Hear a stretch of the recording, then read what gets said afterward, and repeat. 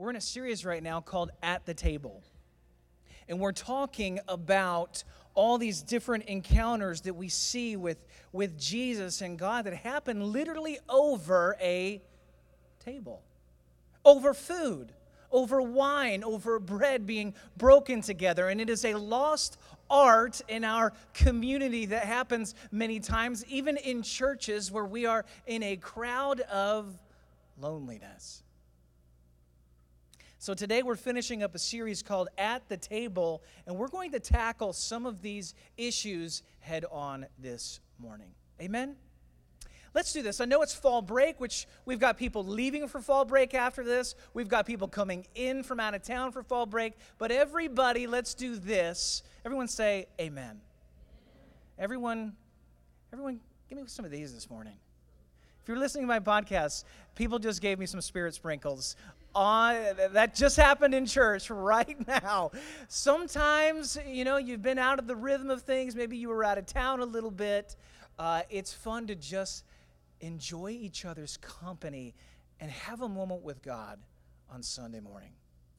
And so I'm asking for you to jump in this morning. Turn to the book of Luke chapter 5 this morning. As you do, I want to bring you up to speed on some very pertinent information for you.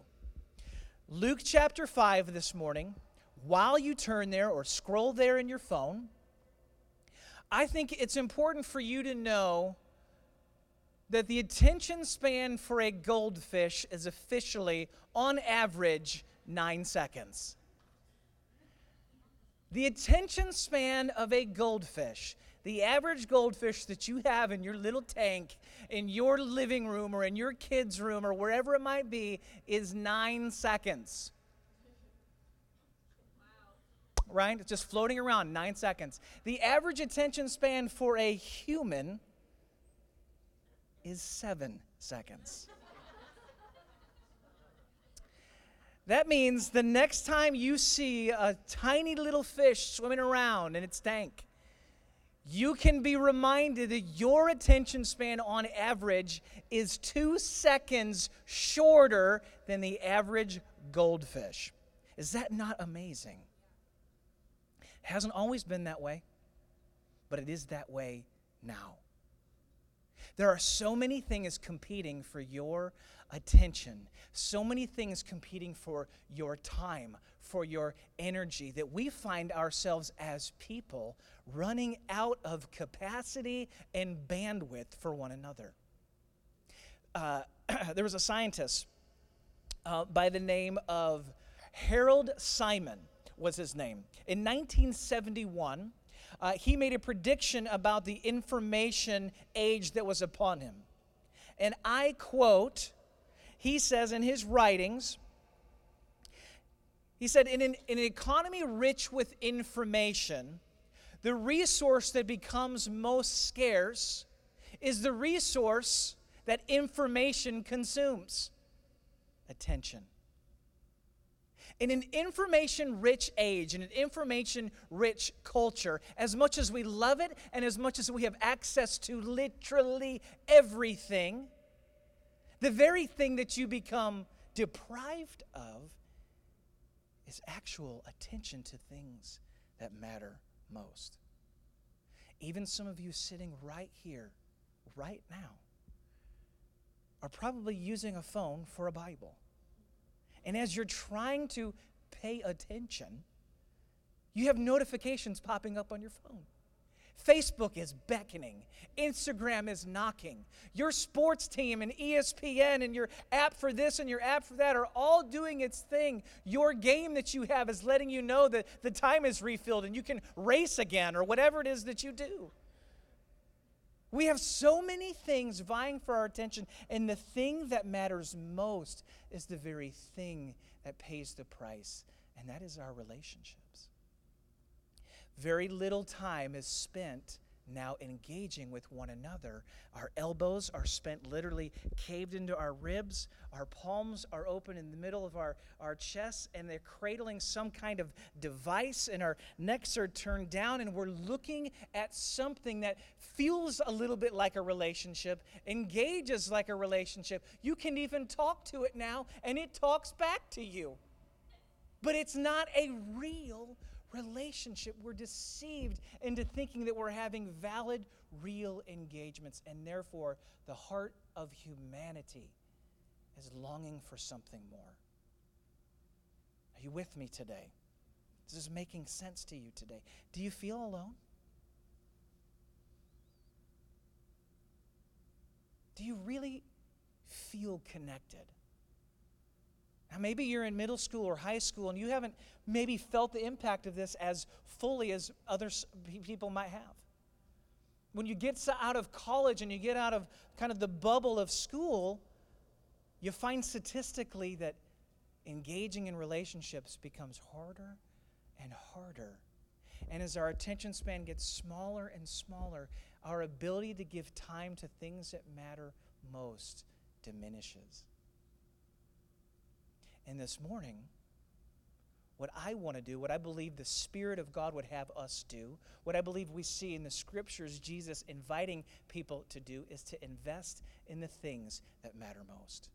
Your relationship with Jesus and your relationships with each other. No one has ever sat on the edge of their bed at their dying days and said to themselves, you know what I wish I had done with my life? Spent more time on my phone. You know what I wish I had done? I wish I had spent more time at work. I wish I had made more money that I couldn't take with me anywhere. No one has said that, but you know what people do say? I wish I'd had more time with my son, with my daughter, with my spouse. I wish I'd paid more attention to my relationship with my Heavenly Father. Those are the things that matter most. And so if you're sitting here today and you find yourself on the fringe of feeling disconnected, if you find yourself in isolation, if you find yourself lonely, looking in the mirror, literally thinking to yourself, who am I living for? What am I living for? If these are the thoughts going around in your mind, if you find yourself lonely, if you find yourself stuck in patterns of sin and you just can't seem to get free, issues in your relationship with God bear out in your relationships with your fellow man, but relationships with your fellow man also bear out in your relationship with God. And if you have no relationships here, we are deceived into thinking that dysfunction here will not play out into dysfunction here. It's impossible. This isn't about whether you're an extrovert or an introvert. This is about whether or not we love like Jesus loved, and we engage our fellow man like Jesus engaged his fellow man. Amen? Amen? It's heavy. It's a lot to swallow. This is something that's difficult for us. Turn to Luke chapter 5. Jesus has been preaching and teaching in Capernaum. In Luke chapter 5, verse 27, the scriptures say this. Luke, by the way, is the writer of this book of the Bible, a doctor, a note taker. If you've ever been to the doctor and they've given you that prescription and they're telling you all the things that you need and this and that, and you're like, can I get like a generic drug of that, please? Luke is a doctor. He knows how to take notes. He knows how to make notations of things. Jesus went out and saw a tax collector by the name of Levi sitting at his tax booth. "Follow me," Jesus said to him. And Levi got up, left everything, and followed him. Then Levi held a great banquet for Jesus at his house, and a large crowd of tax collectors and others were eating with them. But the Pharisees and teachers of the law who belonged to their sect complained to his disciples. Why do you eat and drink with tax collectors and sinners? They probably said it a little bit more critically and harsh than that. Jesus answered them, "It is not the healthy who need a doctor, but the sick. I have not come to call the righteous, but sinners to repentance." Father, be with us as we try to grow from your word this morning. We thank you for a powerful time of worship. God, we're asking that the word would work in our heart, that the scriptures would speak to us, that the preaching would minister to us, that we would be drawn to you this morning to know you deeper and to follow you more fully. Amen. I love a good TV show. Confession, I probably love a good TV show too much at times. I can binge watch a show like a champ, okay? But one of my shows from back in the day, my favorite show of all time, was a show called Lost. It was a sci-fi show. Some of you are hating on it right now. Some of you thinking, I can't be part of this church if the senior pastor, if that was one of his favorite shows. It was one of my favorite shows. Deal with it. Okay, I loved the sci-fi, the creepy, the mystery of it. You thought you were watching a show about people who had a plane crash on an island and they were trying to survive, and what you were really watching was a show about people discovering what it means to be human. And that's why it was such a powerful show to watch. I'd never watched a show. I'm a grown man. But I'd never watched a show that made me choke up or get emotional before. It had never happened. But Lost did it to me, okay? It did something inside of me. It moved me, okay? On this show, there was a group of people that had already existed on the island, and they were called the Others, okay? It was very original, okay? Yeah, I hear the remarks. It's fine. Be a time of ministry after service today. There was a group of people called the Others, and even preparing for the message, they were always at constant. They were the antagonists of the plane crash victims, and they were scary. And it was this other group of people, and they were called the Others. And as we're looking at this passage in the book of Luke and the way the culture viewed tax collectors and quote-unquote sinners, there is this same kind of idea, the otherism that happens where we love to create camps that people belong to and don't belong to. We love to create groups of people that we can classify kind of as others that you can then walk past, walk around, not engage with, not have to do life with. But Jesus had a way of walking into the others, the people that we don't naturally associate with, and he would bring these two parties together. Race did not bother Jesus. Sex did not bother Jesus. Financial status did not bother Jesus. None of these things mattered to him, even though they mattered to the culture in which he was living. And so this story about Levi, there's so much to it, but Jesus is doing the unthinkable, church. In the same way that we have jokes about lawyers, they had jokes about tax collectors. Tax collectors, whether you're a lawyer, God bless you this morning. A tax collector at this point in time was the scum of the earth.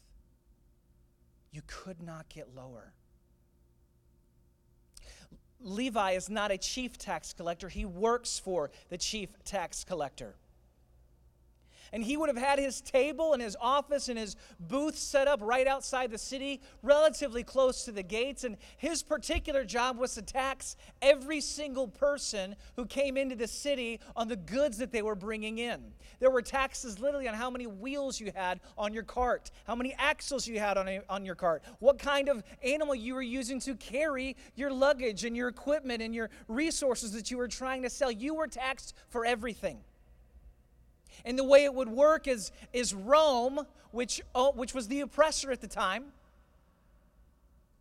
owned the right to tax the people, but they would sell the contract to whatever Jewish lord had enough money to buy the contract for all the people and all the land living in the area. And then that chief tax collector would hire a whole troop of miniature tax collectors, and they'd set up around town.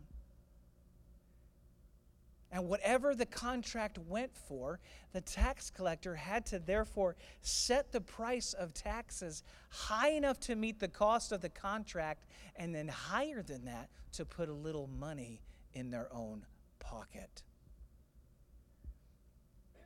And so Jews hated tax collectors because it was their own people who had sided with the Roman Empire, the enemy, to extort, to lie, to cheat, and to steal from their fellow man and woman. The Sheriff of Nottingham, if you've watched Robin Hood recently, or if you love the cartoon, the sheriff, that's the tax collectors. Nobody likes the sheriff. And this is who Jesus is walking over to now talk to. Might I also add, to eat with a tax collector would make you spiritually unclean. That's how depraved they considered tax collectors at this time. To go into a tax collector's home, unthinkable. You couldn't even go to the temple and worship after you had done that. You would have to make sacrifice on your behalf for your sin and iniquity for associating with someone who collected taxes. Can you imagine me standing at the front door of the church and saying, you were with a lawyer down the street last week. You cannot come in here yet. You need to get that fixed. You need to get your heart right. Go take care of that. Go offer 3 prayers and give this much and do this and do that. That's what we're talking about. So when Jesus walks over and begins to speak to Levi, it's a big deal, especially when you consider the fact that Peter and Andrew are fishermen.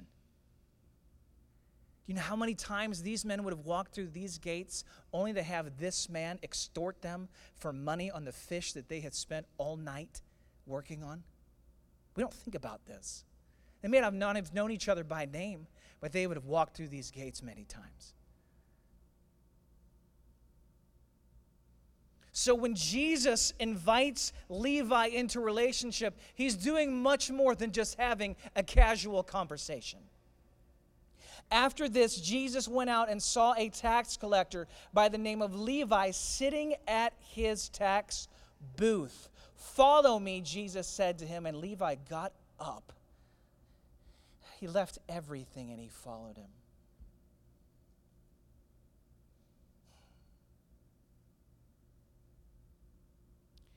I love the story of Levi because I didn't grow up a technical pastor's kid, but my father was an elder in our church and helped start the church that I attended to growing up as a kid, was really involved, acted like an associate pastor.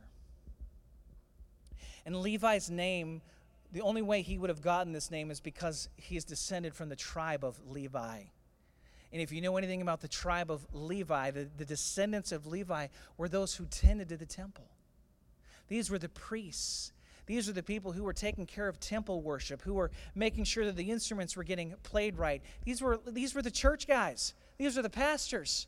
Levi is a PK. Somewhere down the line, he's got family that was involved in full-time ministry as we kind of classically know it. And yet Levi has not just wandered from what the holy scriptures in the Old Testament are teaching him to do with his life. He has betrayed his family, he has betrayed his fellow man, and he has betrayed God.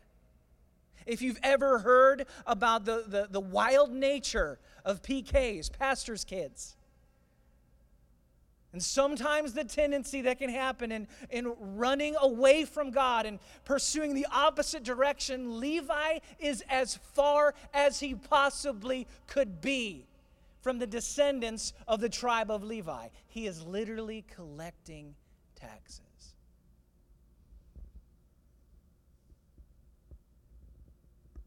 That ministers to me because when Jesus begins a conversation with Levi, it should speak to the depths of our heart. No matter how far you've run, no matter how far you've wandered, doesn't matter how many terrible decisions you've made. the train wreck you've made of your life, your family, your parenting, your job. It does not matter. It does not matter. It does not matter. It is never too late to follow Jesus. It's never too late. And you may be sitting here this morning and you're thinking to yourself, well, I'm kind of okay. I'm good. But there may be a moment in the not so distant future where you are wrestling with the depths of your own sin and you stay on the outside sitting at your little table, afraid to really come back to church or come back to God or put your faith in Jesus or pray that prayer or ask that person to pray for you. And what happens is our sin keeps us trapped on the outside, and we find ourselves isolated and ashamed. And the cycle of loneliness, and the cycle of no community, and the cycle of no one speaking into your life, and the cycle of not having a relationship with God or hearing His voice continues. And it continues and it continues. And we sit at our little tables, and we sit at the side of the road, and we let all the other spiritual things pass us by. But what I love in this story is Jesus takes the initiative. And isn't that what He does with us? Adam and Eve sinned in the garden, the very first sin. And what do? They hide. They run away. They literally sow fig leaves and they're hiding in the trees. And God comes pursuing them in the garden. Adam, Eve, where are you? P.S. God knew where they were. In case you didn't know, God knew. But He was drawing them back into relationship. Make no mistake about it. Levi, whether he was consciously doing it or unconsciously doing it, he is hiding behind his tax booth. He's hiding behind his choices. He's hiding behind his sin. No Jew at this time grows up. He would have had the Pentateuch memorized, the first 5 books of the Bible, because this is what culturally every young Jew would have done. You would grow up in your grammar school. You'd be taught the first 5 books of the Old Testament. You would be able to literally recite it at 10 years of age. And those kids who were really excellent at being able to talk through the law, Book of Moses, would go on and they would be chosen by a rabbi, and the rabbi would invite them to follow him, to literally let their lives begin to mimic the rabbi's lives.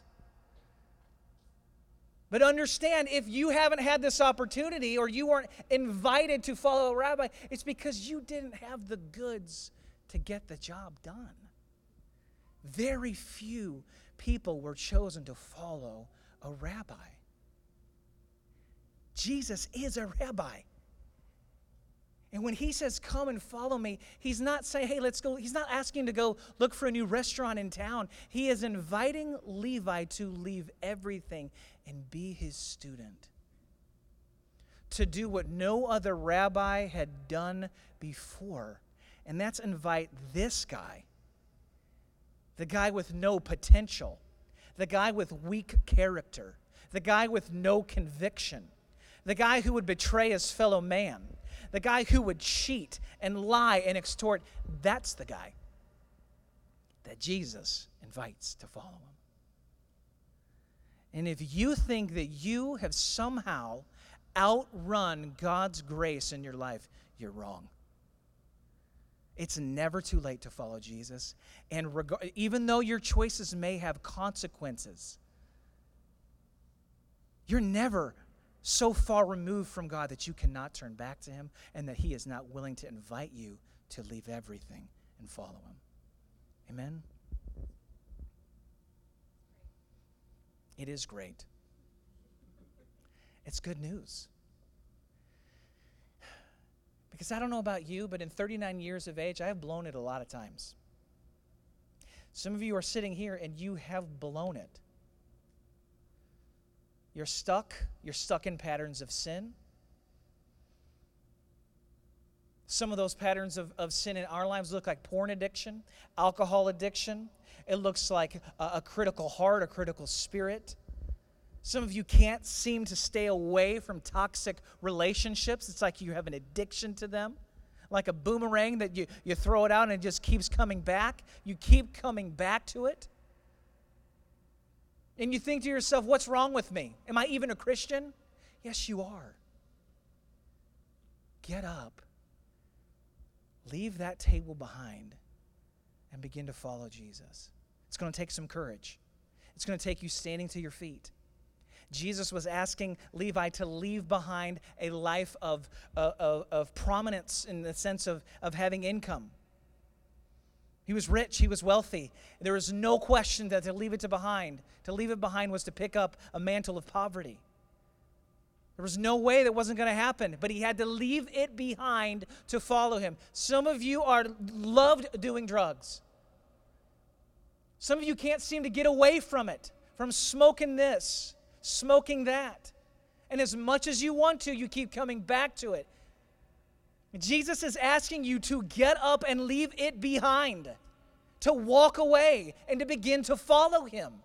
It's going to require some courage. It's going to require you having a band of disciples that you can walk with. But you've got to have the courage to get up and start walking.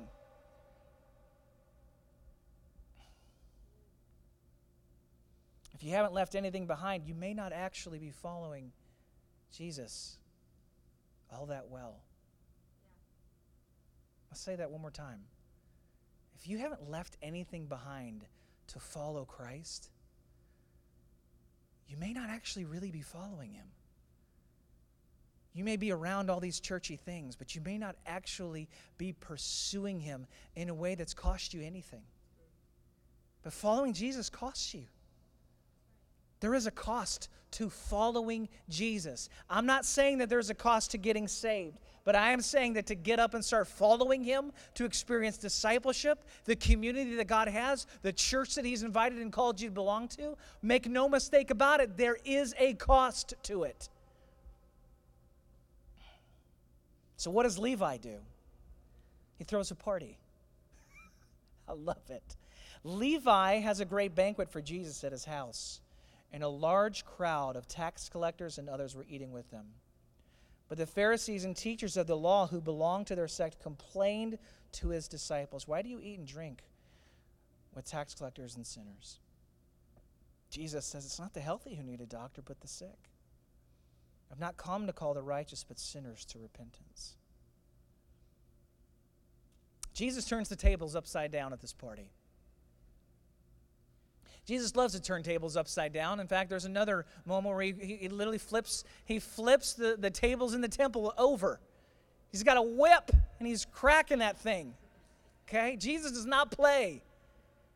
But here in this moment, he's not harsh.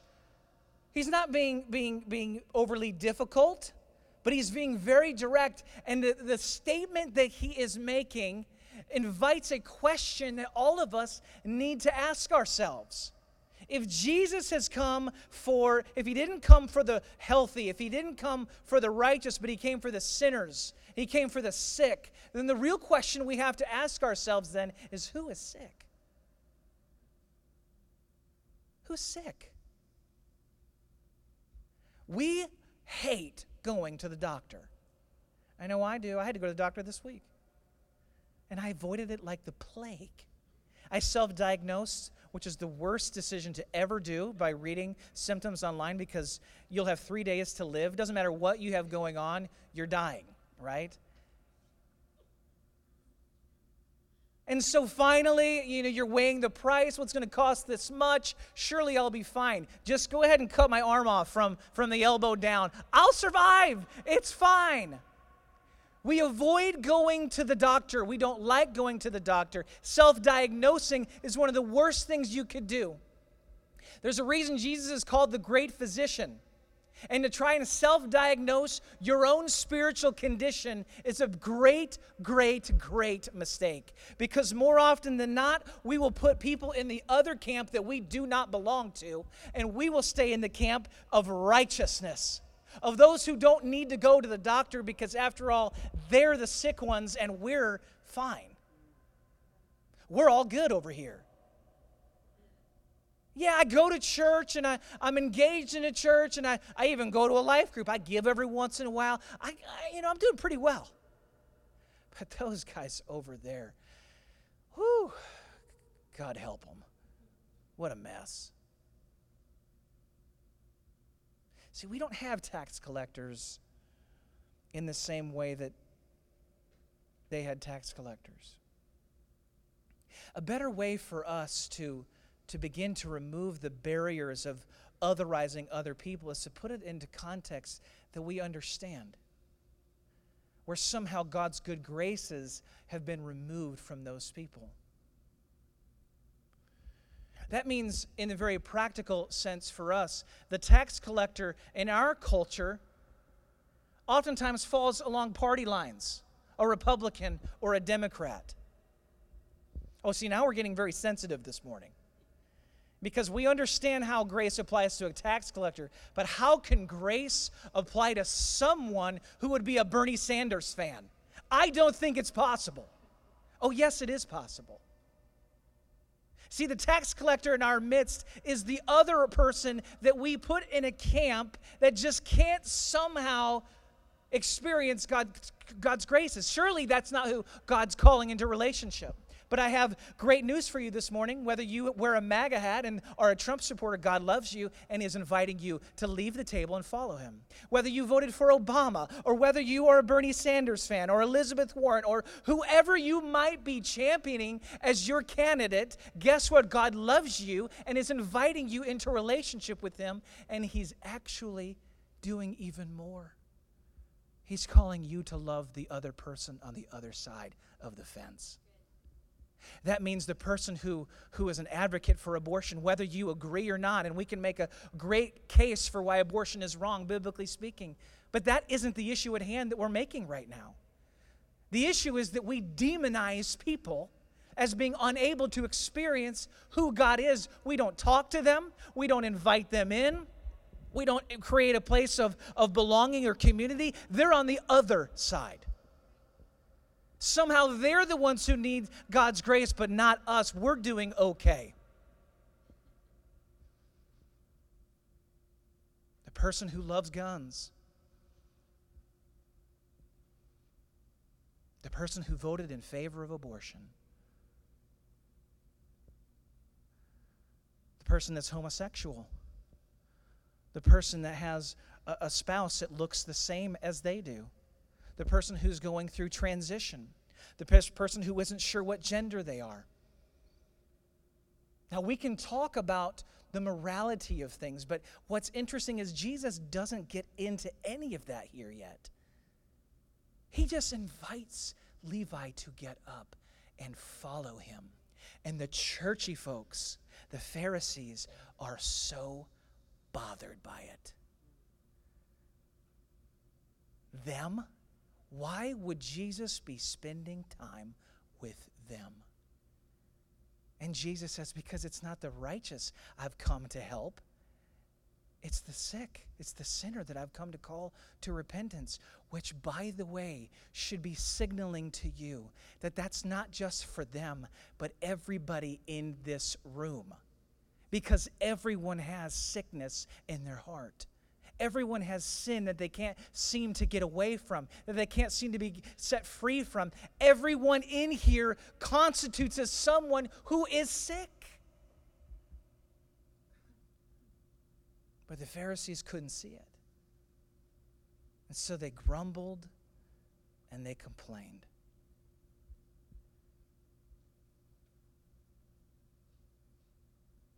You want to know the first sign of finding yourself in a very similar camp as the Pharisees, as the teachers of the law in this story? It's to examine your heart and wonder, literally begin to filter, am I the kind of person that loves to complain about everything? Because religious folks love to complain about everything. See, Jesus invites all of these people to the table. First, Levi does. Don't you love that Levi, I have a lot of competing thoughts happening right now. Levi receives an invitation to follow Jesus, and he in turn invites Jesus to his house. He accepts Jesus' invitation with an invitation of his own. I'd like my newest friend to meet my oldest friends. He throws a party. It was probably slamming. I mean, these people wouldn't have known Jesus from anybody other than, Jesus is coming to town. Jesus is here, and Levi's throwing a party? Okay. The music was probably slamming. The food was probably great. There were probably people who had too much to drink. There was probably people who were eyeing other people thinking, maybe we're going to hook up tonight. That probably happened because it was a party, and it was filled with tax collectors, lowlifes, and people who didn't spend any time trying to live right. And Jesus was right there in the midst of it. And there was a group of people trying to figure out who Jesus is and how do I follow him, and those who were snarling and critical and complaining.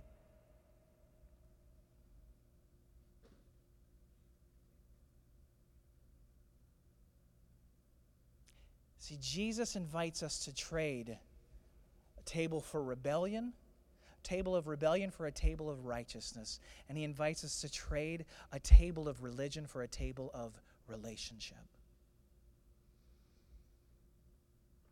And we can get into all the dynamics of what it looks like to lay a proper foundation in someone's life, for living for Jesus, for how to build this thing right. But the first conversation that we have to settle on is who is sick and who is invited to the table. And I have great news for you. The answer is everyone to both.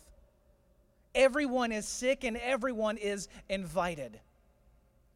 It doesn't matter how far you've run. It doesn't matter the choices that you've made. You are invited into relationship with Jesus, and he is asking you to trade in your table of taxes, to trade in the table of rebellion and wandering and running, and trade it in for righteousness. Begin to follow him and pursue him. You don't have to have it all figured out yet, but you've got to get up and you've got to start walking with him. But there's another group of people who love to kind of look from a distance and make judgment, and you've got to trade that table in too. The table of religion, where you have rules, and for someone to violate those rules, it threatens you. It threatens your idea of church and your idea of safety and comfort. Jesus loves to make a mess of our rules and our expectations. And we've got to trade. You have to trade that table of religion and come to the table of relationship. And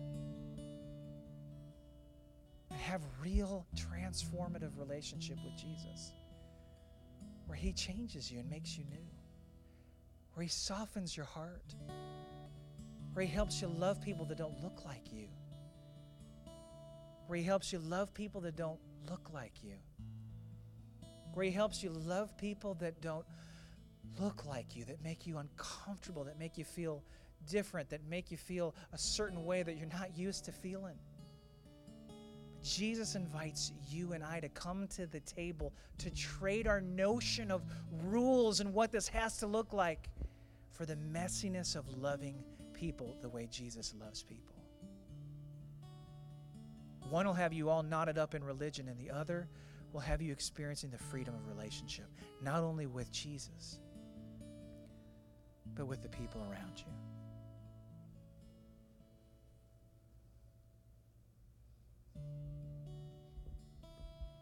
Where are you this morning? You fall into one of those camps? Find yourself stuck in sin, you need to get up and start following after Jesus? Or you find yourself on the other side, beginning to drift into complaining and judgment and hard-heartedness? Our answer is still the same. Revelation 3:19 through 20. Be earnest and repent. Here I am. I stand at the door and I knock. If anyone hears my voice and opens the door, I will come in and eat with that person and they with me. What do you need this morning? You need Jesus. So invite him into your life today. Invite him into your heart today. Get up and start following after him today. Repent, leave that thing behind and start following him today. Leave your angry hard-heartedness behind today and start running after him. Father, we thank you this morning that regardless of our position in life, whether we're Levi or whether we identify more with the person at the party who's complaining and bothered and embittered, Lord, you invite all of us into true relationship with you.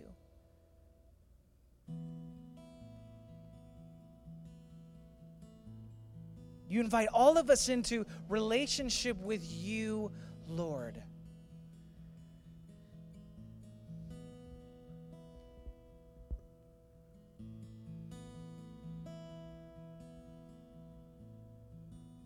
If you're sitting here today and you know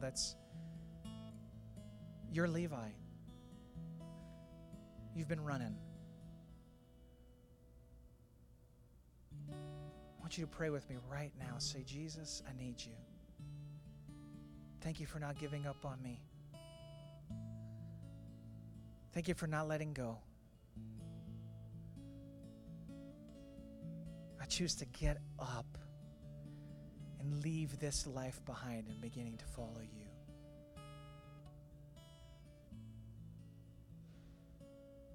Give me your grace. Give me your strength. Help me to follow you, Lord. I repent of what I know is wrong, and I leave it behind right now and choose you, Jesus.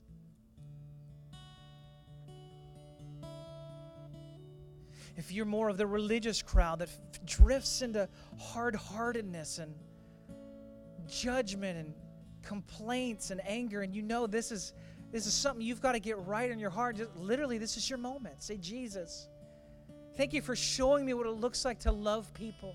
Help me to love like you love. Help me to love with grace and kindness. Your very loving kindness that draws people to repentance. Help me to love like you love.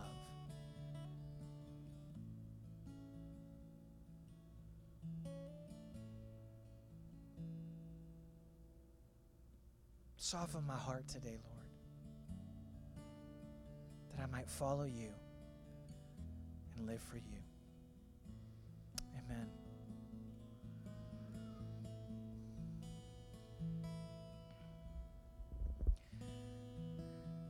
Jesus invites us all to the table.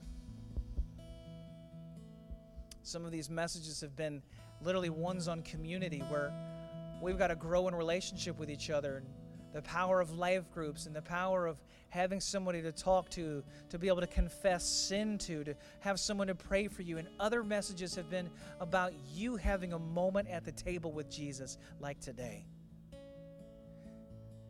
And if God's ministering to you in this moment, I don't want you to just get up and run out the door. I want you to stay for a moment because you need relationship.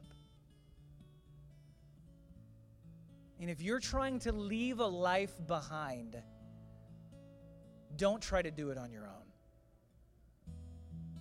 And if you're trying to love people well, don't try to do it on your own. That's what makes the church so beautiful, so amazing, so miraculous, is that we get to do this together. We're better together. Stand to your feet.